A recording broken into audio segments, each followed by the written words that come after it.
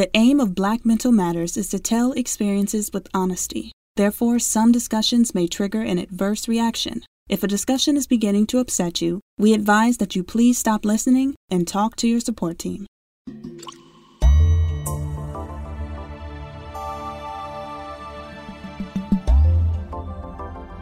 Welcome to Black Mental Matters. I'm Vince the Voice Bailey, and I hope everything is going well for you at this moment right now. Thank you so much for tuning in to this podcast where we on Black Mental Matters try to eradicate that stigma around mental health services, getting mental health therapy, because it's a good thing, folks. There's nothing wrong if you realize, or if someone in your family has some struggles, to get some help. You know, in a Black family, if they call 911 for somebody in a mental health emergency and it goes well, it don't make the news, but we know what does make the news. 50% of people killed by American police had registered disabilities, and a huge percentage of those were people with mental illnesses. In the Black community, it's an even higher risk due to the racism in the country and in our police forces. There are some high-profile cases that are taking place right now, whether it be Anthony Hill, the Afghan war veteran in Atlanta who was running around naked and needed help, but he was fatally shot by a police officer, Deborah Danner in New York. The list is long. Pamela Turner, Isaiah Lewis, Ton Hall. Oh, man.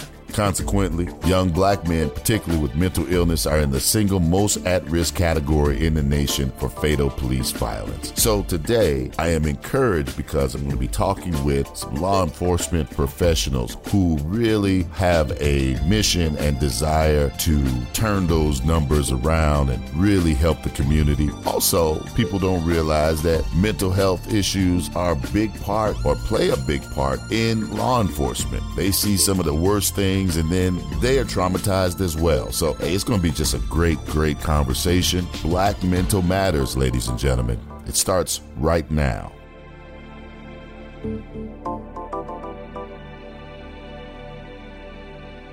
Well, there's no doubt policing is a demanding and often stressful career, because on a daily basis, officers can be exposed to the worst that humankind has to offer. It's no doubt about it. They're called upon to make life and death decisions, split seconds, and it's just amazing when it's done well. And it's done well by my guest here today. We have the Gwinnett Solicitor General himself, Mr. Brian Whiteside. How you doing, Brian? Doing well. Very good. And we have your chief investigator here in the Gwinnett Solicitor General's office, Travis Gatson. How are you, sir? I'm doing well. Thank you for asking. Outstanding. Well, first of all, thank you guys for your service and all that you do. But, you know, mental health plays this is about mental health, and in our Black community, plays such a big role in everything that we do. And as you see now that, 1 in 50 adults with untreated severe mental health are involved in at least 1 in 4, or half of all police shootings. It's amazing how they intersect, huh? Talk about that a little bit, Brian. Well, I think one factor in regard to mental health and with policing is that I feel that the police are put in a situation where they have to react to people who are mentally ill, and there aren't any facilities or outreach persons for the mentally ill. So what happens is the police are a do-everything situation. Let's say you have someone mentally ill, they're in a grocery store. The police react to that, and that person is arrested. What usually happens is then that person is taken to jail, but the mental health system is not there to actually help them.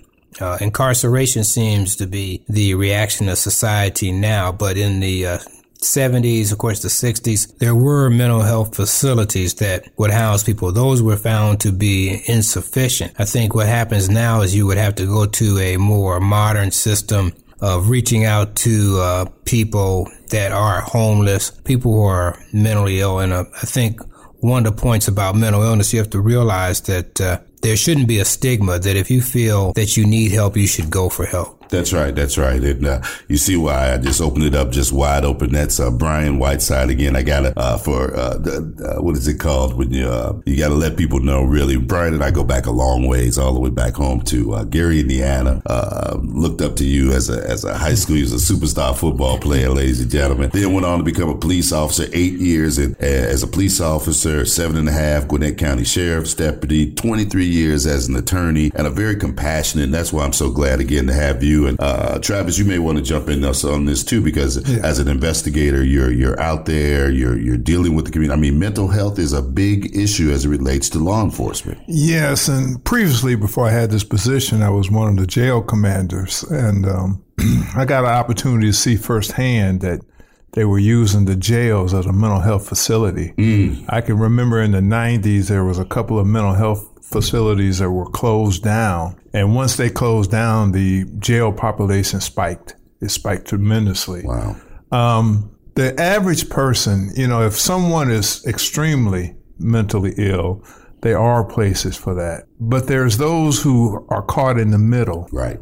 And those who need to be medicated. And a lot of times medication slows them down. So if they ever get off their medication, they feel more vibrant and they don't want to go back on their medication. So we have those people and they're out there around us, and there's nothing for them, no place for them to go. And they end up a lot of times being found by the police for whatever reason. And the police has limited resources other than whatever they might be charged with to arrest them. And then they go back into the system and it becomes a revolving door. But no one takes the time to see the root cause of the problem. Yeah, that's why we, bringing this awareness to try, as you say, eliminate the stigma around mental health. And even for those who aren't, quote unquote, suffering from a mental illness, there is a certain strategy, for lack of a better word, that people should have when they are encountered with or when they interact with the police, right? Yes, there is. And when you talk about mental illness, I think people should not have a stigma about that, or anxiety, depression, or those issues too. I remember when we talk about being an athlete, I remember I had a lot of anxiety at times, especially during track season, where you're individually competitive. And my father, who was a teacher and a coach, basically, he, spoke to me about those issues. And actually back then I went to a sports psychologist. Wow. And my father said, if you're having anxiety, you have to go to a professional. Wow. And he was a strategic air command person. He was a macho guy, but he said, look, when we were in the Air Force, we went to a base psychologist and they gave us coping mechanisms. So I think people shouldn't be scared to admit that. Even getting married, we had to go to counseling in the Catholic Church. That's right. And marital counseling. And so when you have an interaction, if you feel anxiety, you feel depression, things that are continuous over 10 to 15 days, I think people should seek help because there are coping mechanisms. And a lot of issues do come from mental illness when people have police encounters. You have a lot of people who basically, after a certain age, people don't know, and some adults or young men become schizophrenic after age 18 to 25. Police encounter that a lot. People with anxiety, people who have drug addictions, police continuously have encounters with those people. And recently they had an encounter in Athens where a person had a knife. This person was mentally ill, and what the police try to do is de-escalate the situation. Right. And I think a lot of times there are encounters with mentally ill people, and I think the police try to react in a way to protect themselves and protect that person. But you only have a couple seconds to make an evaluation whether that person is a threat or that person is not a threat. And people have to remember that, police officers are human too. That's right. That suspect is human, but it's like any other situation. If a person is going to make a threat towards you, you have to act. And the unfortunate thing is that there's limited time and resources for some police officers, because if a person is immediately upon you, you have a decision. Are you going to use a taser? Are you going to use a gun? Recently, they have that incident, I guess it's in DeKalb, where you had a naked person who supposedly attacked a police officer. Right. Now, he was mentally ill. He's a veteran. So people have to ask themselves, what would you do? You're out there and you feel you're under attack. Do you use a deadly force or do you use a taser? And people often make the statement, well, you're a trained police officer. You've got a minimum training amount in the academy just to qualify. It's not like every police officer practice self-defense all the time.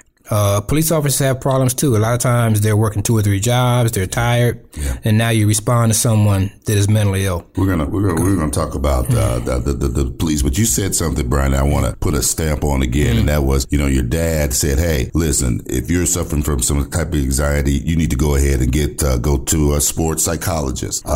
When people in our communities, when we see that there is something there, we got to encourage each other and let them know that it's okay, and that's really that gets to the heart of what we're doing here today. You agree, I'm sure. I agree totally. But I think sometimes the problem is most of us have someone in our family who probably fits the criteria. Oh yeah, uncle's up in the attic and all that. That kind of thing. Yeah. And we try to dress it down or he's old Uncle Phil. That's just the way he is, right, and so forth. Instead of trying to take action and trying to help the individual, they just try to tolerate. And then the police get called. And like what Brian said, they do have minimal training, but they are required to handle every situation that arises, even though they may not be trained as well as one would think they would be trained in it. So their recourse is to take someone to jail. We're going to talk about the mental health in the law enforcement. And, because police, 1 in 4 police officers have reported thoughts of suicide. And there's a reason for that. We're going to talk about that in just a moment. We're listening, and you're listening to Black Mental Matters. Stay right there. The aim of Black Mental Matters is to tell experiences with honesty. Therefore, some discussions may trigger an adverse reaction. If a discussion is beginning to upset you, we advise that you please stop listening and talk to your support team. It's Black Mental Matters. Your host, Vince the Voice Bailey, here today again. So honored with the Gwinnett Solicitor General, Mr. Brian Whiteside, and his chief, Mr. Travis Gadsden, chief investigator. Thank you guys again. And, law enforcement, man, you all have been police officers now in the more in the office role, but police officers respond to and witness some of the most tragic events that can happen in our communities. They're there first. And that on-the-job stress for police officers can develop into mental, psychotic, post-traumatic, all that kind of stuff. As you in your careers, how were you able to process that to then still be effective and be the public servants that you are? One of the things I used to tell the people who work for me is that you have to have relationships with people outside of law enforcement. You'll see a lot of times, and this happens in most workplaces, because you usually become a friend with someone you have something in common with. And a lot of times in the workplace, you have that work in common with you. In law enforcement, it's no different. So you end up having a friendship with someone at work. But what ends up happening is that when you get off of work, you're still talking about bad guys. That's right. You're constantly talking about bad guys. And the next thing you know, it turns into an us versus them mentality. Yeah. And when you get there, you're going to be going downhill when you get us versus them. If you have relationships and friendships with other people in other walks of life, then you'll find out that they have the same issues that you have. They're not getting vacation like you're not getting vacation. They have a problem with their boss like you're having a problem with your supervisor. And you'll understand and realize these are real people and have real issues just the same as you do. They just have a different line of work. And I think if you can keep that going, that'll help you. Because I was telling Brian earlier today, we had a situation in the jail, and I won't get graphic about it, but it was a very graphic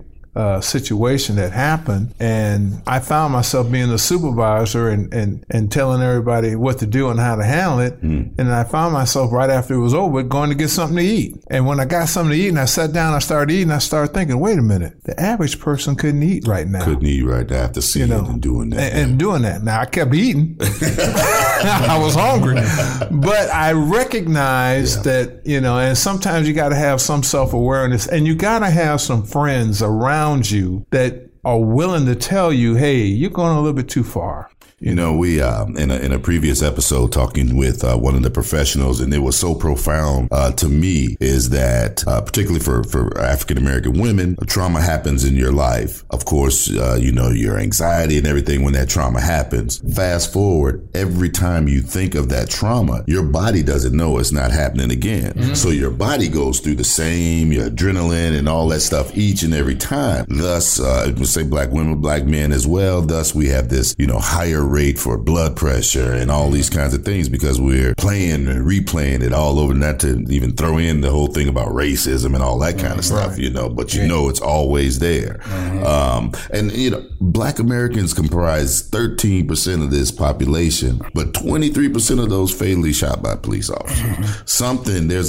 There's something going on there within that community. They're not understanding how to really make it so it is not those type of numbers. Well, I think what happens there, when you talk about anxiety, depression, and retaining it, I think, like my father would always say, you have to roll with the punches.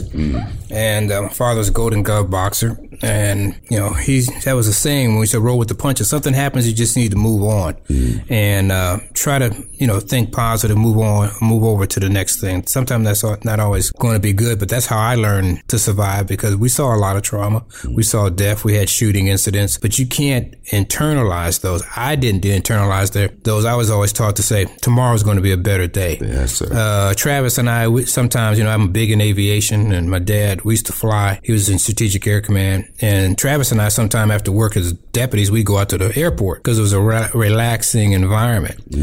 So we learned to relax, get away from the job, as Travis has said. Totally different environment. We went out to DeKalb Airport. Planes were landing. Kids were out there playing. They had playgrounds. We'd get a sandwich, decompress, and then go back to reality. And that was a long time ago, but we've remained friends since then. And when we talk about why is there more crime, because systematically people are poor as minorities are blacks, and that's because of discrimination. So when historically you have people who don't have the means to better themselves, who don't have the income, there's going to be more pressure, more anxiety. If you live in Gwinnett County, the average apartment's going to be $1,500 a month. So now you have to scrape up $1,500 a month. So how are these people going to have this money? The things that some people have, having lights on, potato chips to eat, people don't have these things. So that adds to pressure in relationships, trying to pay for school, daycare, providing just the necessary things. People may see somebody eating a candy bar. They can't get a candy bar. They're going to get that candy bar. Right. So the whole point about it, there's more pressure in the black community at 13%. And there's been historical discrimination and historical efforts to not let people have those jobs.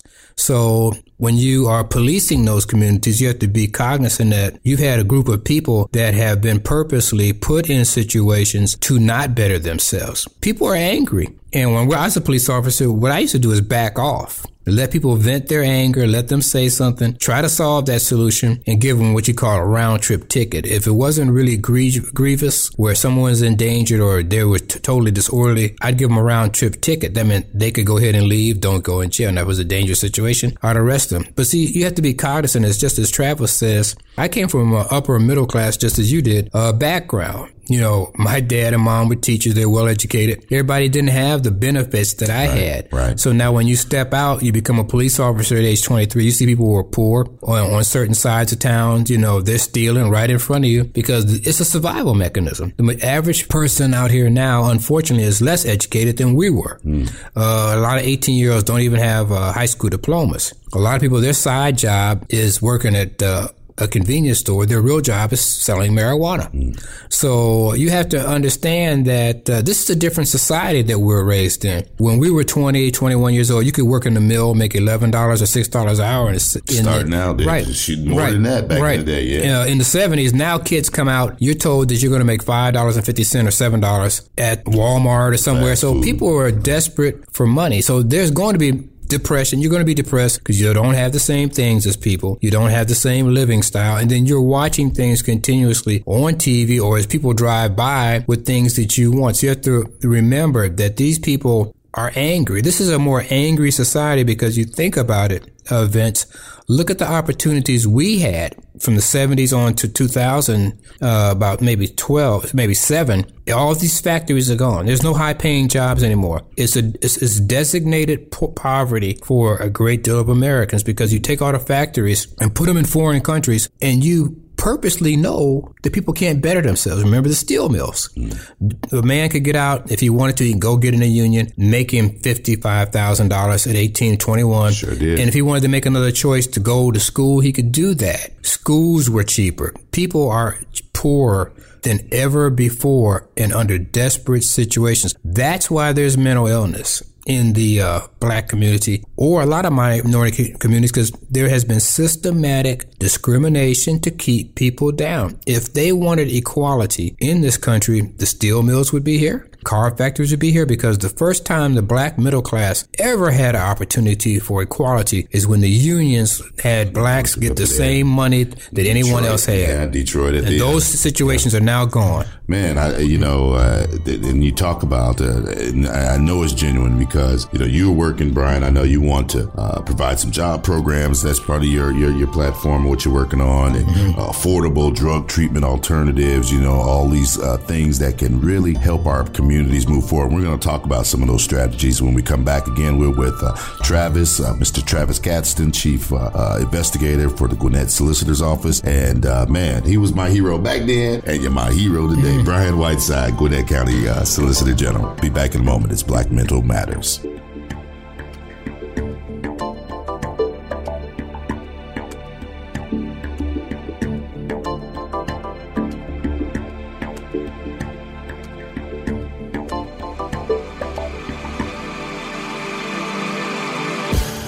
Black Mental Matters. Your host, Vince the Voice Bailey, again here with Gwinnett County Solicitor General Brian Whiteside and his Chief Investigator, Mr. Travis Gadsden. Both of you guys are like pioneers, or what do you say? You were like the first here in Georgia, Gwinnett County, the first black people ever, right, y'all?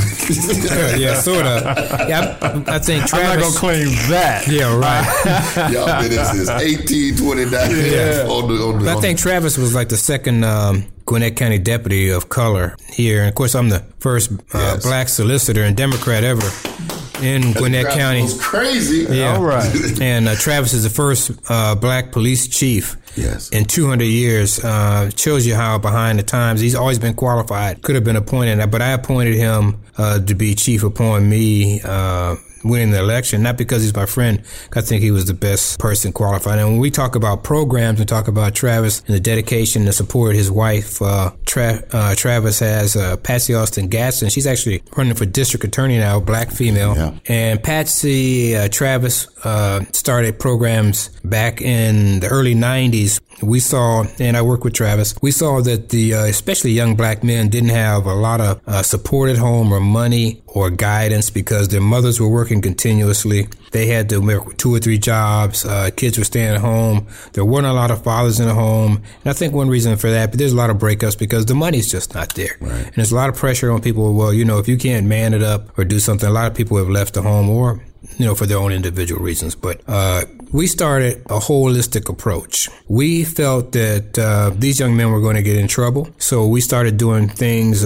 Travis basically got some literature about the midnight basketball for the federal government. We tried to get a grant for that. We didn't get the grant, but he developed his own basketball league.